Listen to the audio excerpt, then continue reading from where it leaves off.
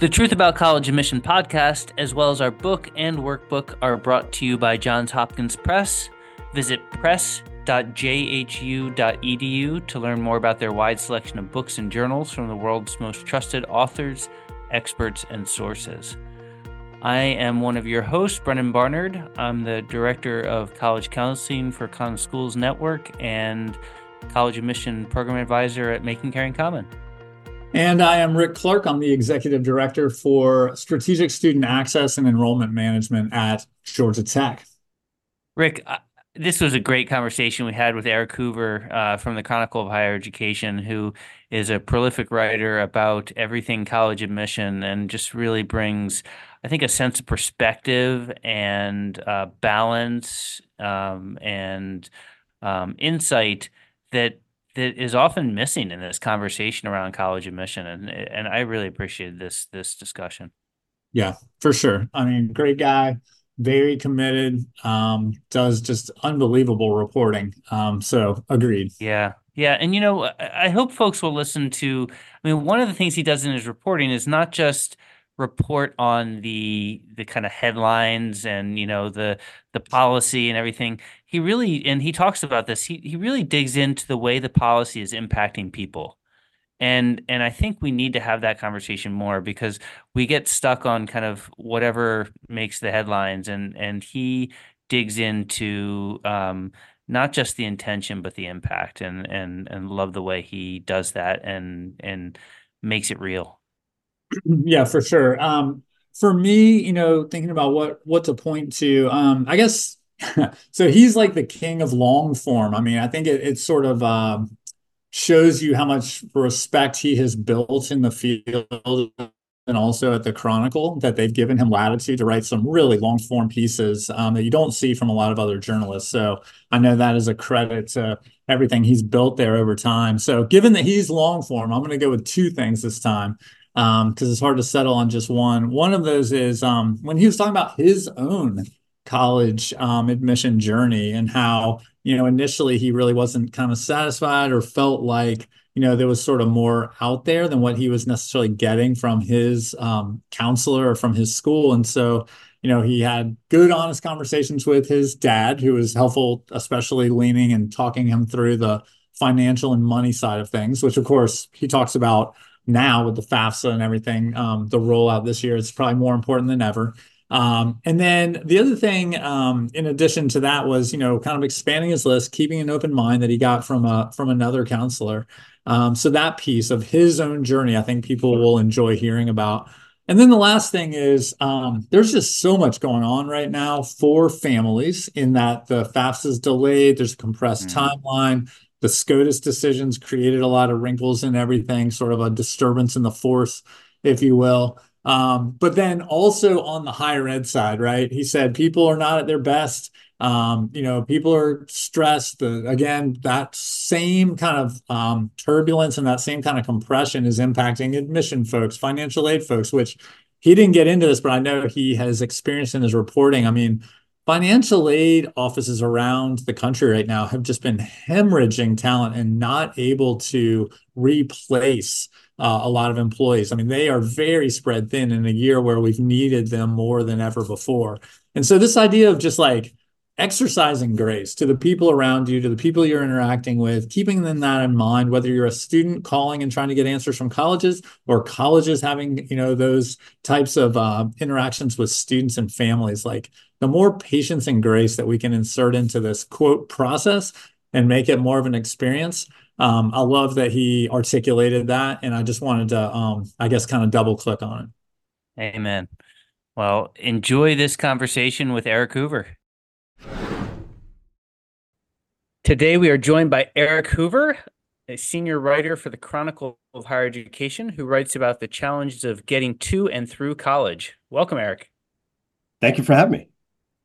Eric, good to see you. A lot of people, I think, when they see this one drop, will immediately know your name and start listening, because for many years now, you've covered through the Chronicle the journeys of lots of students, counselors who work with students, and others, about college admission particularly, but higher ed in general.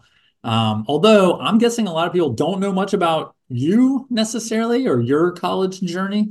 And I'm just kind of wondering, we like to start this way by asking people a little bit about, where did they go to college? Why'd they go there? How'd they find that place? Particularly if there's like something that you feel like can translate and be of value to students or parents. I'm just wondering what comes to mind for you.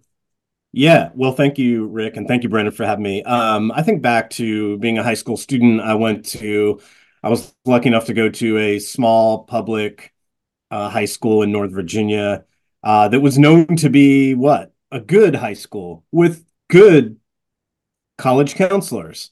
Um, and my own college counselor just didn't make much of an impression on me. Mm. She told me what she told most of my friends, which was, "Hey, you're a pretty good student. Um, Here are these 8 Ivy League colleges. You should aim for one of them, and if not, well, then at the very least, you should go to one of the two prominent public institutions in your home state, Commonwealth Virginia. Those would be William and Mary and University of Virginia." And that was basically the guidance that I got. And I offer that because not to slam my poor college counselor, but if I'd been content with that, if I hadn't had parents who were like, "Hey, maybe let's check out some other options," and some friends who gave me that encouragement, then what would I've been looking at? 10 very selective colleges, and if not, well, then what should I have done? Um, I was lucky enough to have a father who taught at a nearby public high school who was pals with his college counselor. I came over to sit with her, and she like lit up the screen with colleges I'd never heard of, colleges that I could probably get into based on the primitive scattergrams in the early 90s that were being used to show me where I might well be qualified to go. And then it was just a lucky moment for me because I saw that a different counselor might sit you down and you might have a very different experience. So with her guidance, I did overnights at a couple of liberal arts colleges I never had heard of, but upon looking into, was really interested in. And so long story short, I expanded my search a bit. Nothing crazy. I didn't apply to 25 colleges, more like probably 10 or 11, but it was a real mix. I had a mixed list of like colleges that probably didn't make sense to appear on the same Mhm. list together. And so I think trying to be expansive, no matter who your counselor is, if you have a good one, great. But even so, like maybe try to push beyond the advice that just one person is telling you. And real quick, I guess I'd mention one other thing, and that is I originally had my heart set on a small private college outside the state of Virginia, and it was very, very expensive. My father sat me down and said if that's where I really wanted to go, we would find a way to make it happen. But he wanted me to understand what that decision, how it would impact not just me, but my family.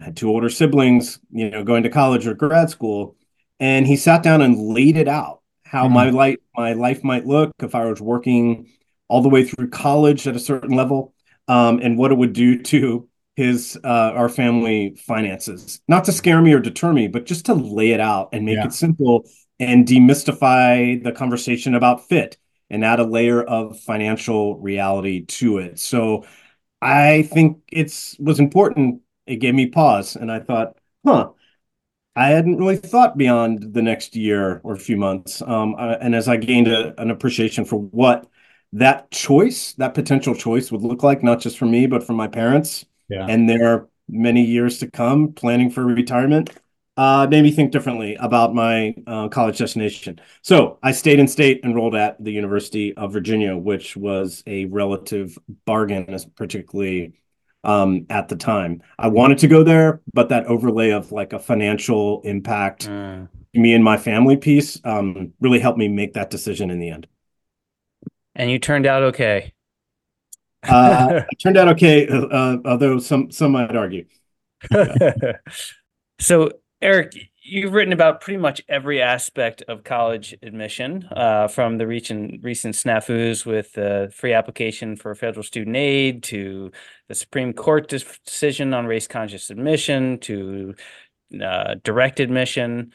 You've written great profiles on professionals in admission, from legends like Ted Spencer to Liz Sharon recently and her new role in the for the Coalition for College. And we're curious, what's an area that you've most enjoyed writing about, or an interview that stands out among your favorites?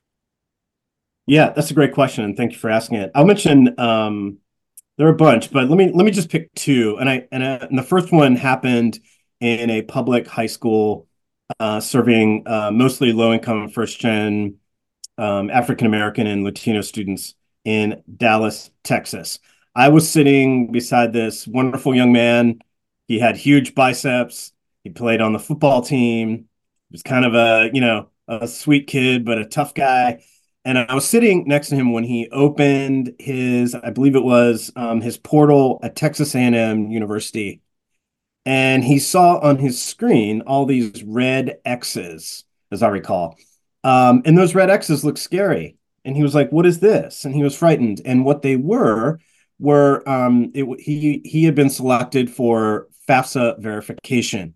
And he and his family were being required to provide additional documentation about their taxes and their finances in order to complete the financial aid process at this university. And I'm not exaggerating.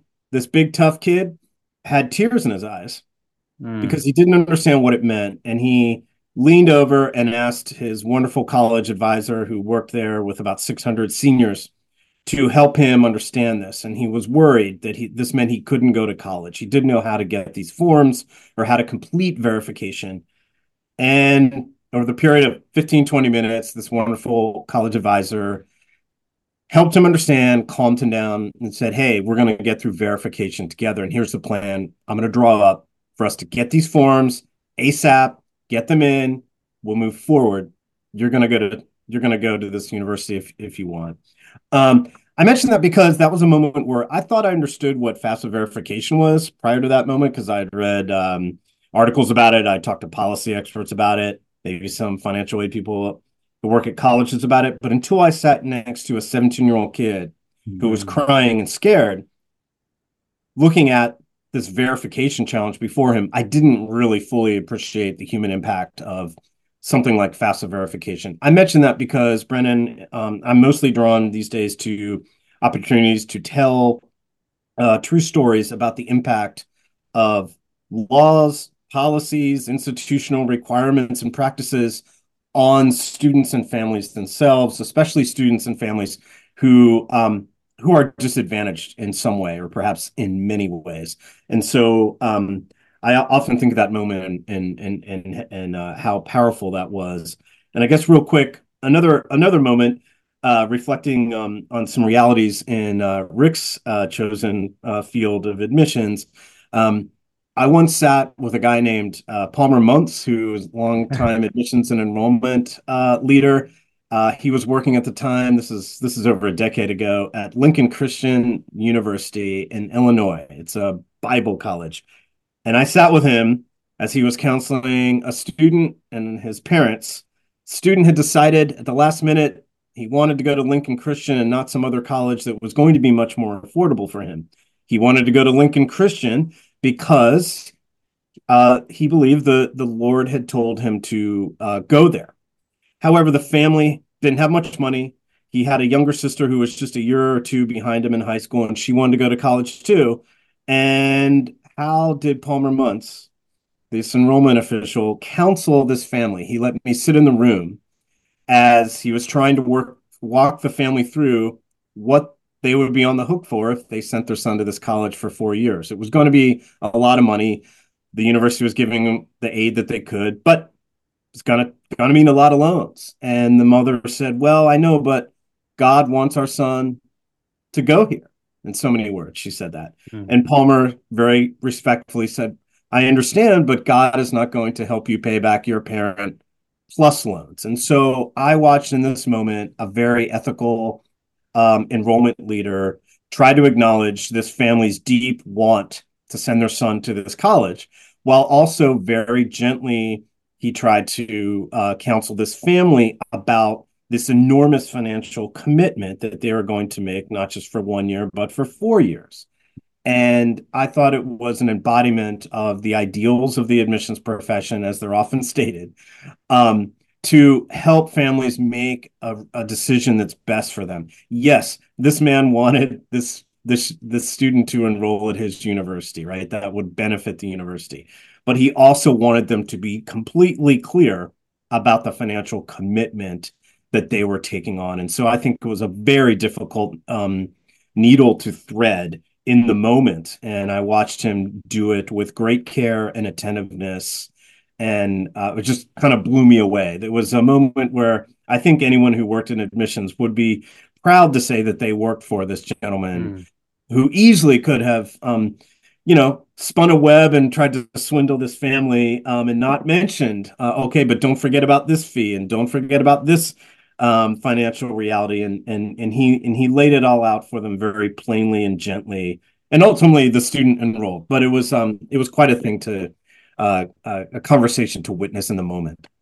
Well, I love that you're telling these stories, and I mean, especially in this kind of current culture of focusing, especially in the media, on certain subset of schools and the highly selective kind of hype and the hand wringing about the SATs and things like that. It's so important to bring it back down to like what is the impact on people, right? And on students, and you do that so beautifully. And Palmer now is at University of Alaska and has really opened. Rick and I have had some close contact with him and done some programs with him, and has really opened our eyes and my eyes to some of the challenges in Alaska, where a lot of the high schools don't even have roads into the high schools, right? Like they're only reachable by plane or by ATV or things like that, and just the disparity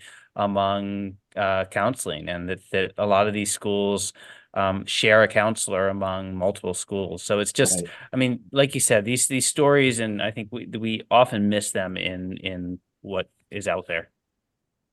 Thank Yeah, you. I was gonna kind of put my finger on that one too to say, I mean, I think that's what people appreciate about your writing is that you do bring to life stories and you kind of are able to put it in context as well.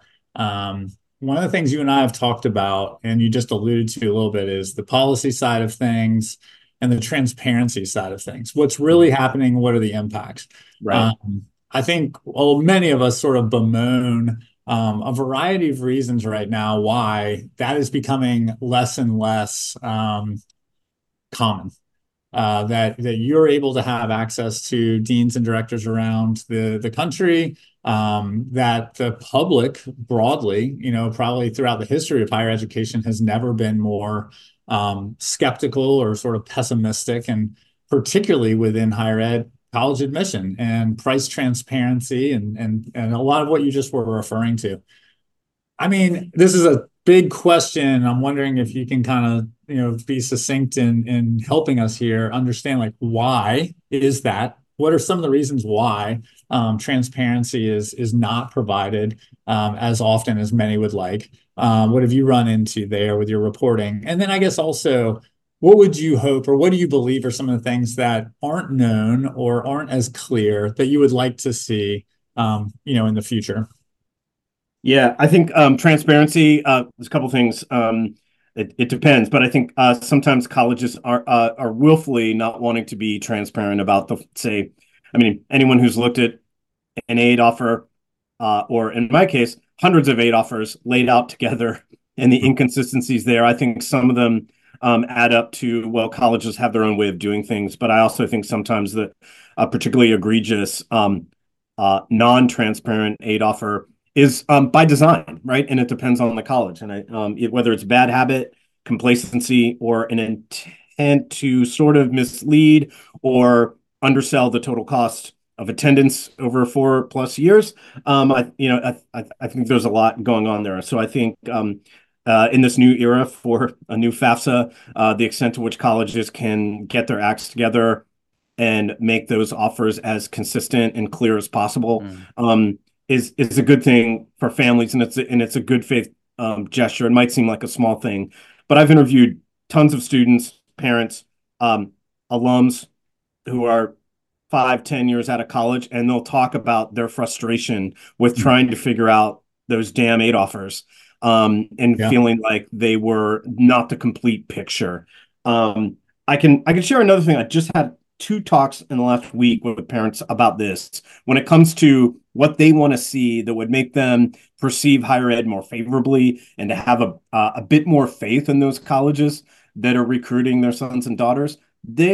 These two families both said they have been blown away by a contrast that they see in so many words between colleges that are hitting them over the head with a a rendering of a plan that this institution has for providing top-notch, sustained career advising, career planning, whatever you want to call it, for their kids. Contrast between those institutions and colleges that they've interacted with who don't seem to want to talk about that much or Mhm. don't really paint a vivid picture about this being a top level, first order service and benefit of attending this college. I think parents have been noticing that for years. I think it's more intensified now because a college that can paint a picture, not just that we have a new sparkling career advising center that has X number of employees, but like this is what we're going to do for you. We're going to make it impossible for your kid to avoid us, right? I mean, Brennan, you probably know plenty of students who are like born go-getters Right. or trained go-getters. Right. Um, and they're always going to go seek out the appointment, figure out a plan. That's great. I wasn't one of those students. I think most young people aren't. They need someone to grab them. They need someone to lead them down. They need to have not just the directions to the career advising center, but like, hey, this is something the college is going to offer to me on an ongoing basis. And this is how we're going to make a plan about what I'm going to do and how I'm going to get there.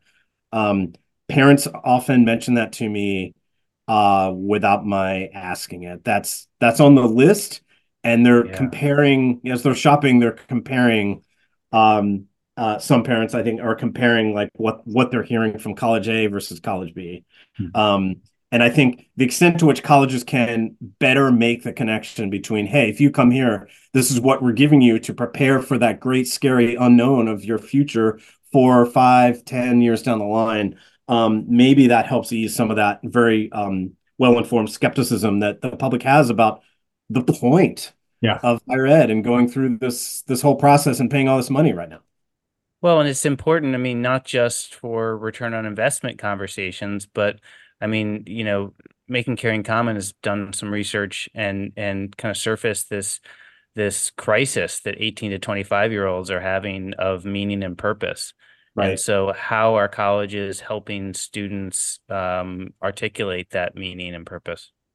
Absolutely, Brent. I'm glad you mentioned that because this one family said to me, I don't just want salary bands and Right. projected numbers. That's the bottom line, perhaps. That's important. But can this conversation go hand in hand with who do I want to be and what do I want my life to be like?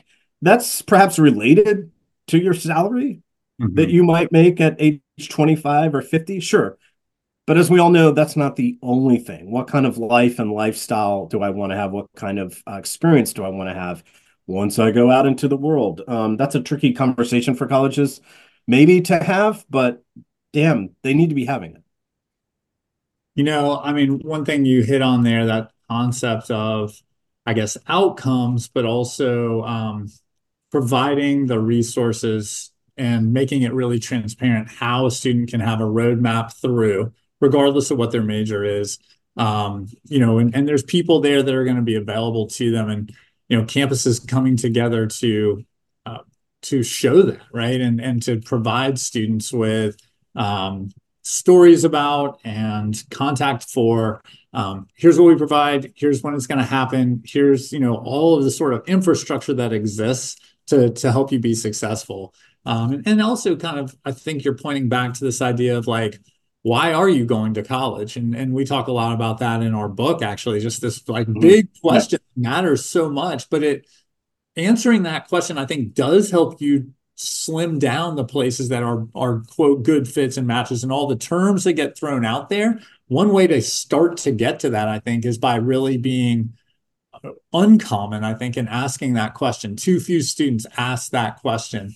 Why do I really want to go? Write that down, see where places are matching, and are they answering your questions or not? I mean, that's a Yeah. huge indicator Yeah. Agreed. for sure. Well, let's bring it back down from the big picture to kind of the year ahead, right? 2024. The one constant in college admission is change, right? And Yeah. it's I'm sure going to be another complicated year. What are some of the big stories you're watching or stories you want to tell? Yeah, I'll mention three very quickly. One, right now, I'm knee deep in a couple of different reporting projects about the FAFSA rollout, right? It's been rocky. For some students, it's been relatively smooth, but for others, not at all. And the dominoes are going to keep falling as we move on through the admission cycle. So, trying to make sense on a human level for students and families, also counselors and people who run admissions and aid offices, what the impact is going to be as we go through month by month in this very upside down year with the new FAFSA rolling out relatively late in the game. That's one. A second is how to make sense of the immediate impact, anyway, 1 year later, of the Supreme Court decision regarding race conscious admissions. How is that changing recruitment? How does that impact the diversity, racial and ethnic diversity at various institutions this year? How are colleges making sense of that? Who works in admissions is even going to be allowed to speak frankly about what this process was like? We'll see. And then finally, just back to what we were just talking about, Brennan. I'm working on one story right now that's trying to make sense in some small way about of the public perception problem, if you will, that I think higher ed in general has. It'll be drilling down on the experiences of young men in the Midwest who have started at a 4 or 2 year college, but who have not continued, and trying to drill down into their experiences, why it is that they decided to go to college, but then decided to not continue on with college. Preview, it's not just money. And hopefully writing an article that will explain, shed a little light on, again, for this subgroup of students, what we can take from their experiences of college that might tell us something about why. It's a big question. Why so many Americans don't have faith in this entire enterprise, in this entire system right now, or they're just deciding, you know what, that's for other people, that's not for me. So I think those are the three big buckets, if you will, of articles that I'll be working on until next time we talk, probably. I love it. I Those, love it. those are big and those are all important and something, I mean, literally on a daily basis, I can tell you working on a college campus, those conversations are changing. I mean, in the direction that we get and the advice that we get from one week to the next, literally can Yeah. just completely counter one another. So we appreciate you digging into it and reporting on it because you're right. I mean, it is a very tumultuous time right now in admission and higher ed. With that said, just to kind of wrap up and close, what is one thing, I mean, from the students that you've talked to, the counselors you've talked to, all the higher ed professionals that you've talked to, what would be just sort of a message you would want to leave people with, or just one thing that you would want people to consider, I guess, as this year kicks off? That no one is at their best, um, and that this shouldn't limit anyone from being skeptical. And I would say skeptical as hell, right? Of anything that's going on here. But I think trying to make sense of particularly this admission cycle, this enrollment year, no matter who you're talking to, is just Mm. keep in mind that there's a lot that's up in the air. There are, I think, an abnormally high number of unknowns to consider. I feel like I'm being vague here, but that normal operating procedure is not what we're having this year. Maybe we never have it in any year, but this year, like stress and anxiety is particularly high for so many folks, given the events of the last year with SCOTUS, with a crazy FAFSA rollout. And yeah, just I think a growing sense of unease that, like, I don't know, is higher ed still worth all that? That we hear from all kinds of families. So I'm trying to talk to people about their immediate short-term challenge while keeping an eye and trying to help them keep an eye on like the down the line not so short-term time horizon. And it's easy to get caught up in the immediate crisis, but like not just where are we now, but where are we going? Where might we be heading? Those are the kind of questions I try to ask people when I bug them for interviews. And how can we approach it all with patience and grace? Something like that. Something like that. Yeah. Well, Patience is a good thing, especially right now. well, we are grateful for all that you bring to the profession and to the conversations around this space, and appreciate all you do. Thank you. And thank you very much for having me.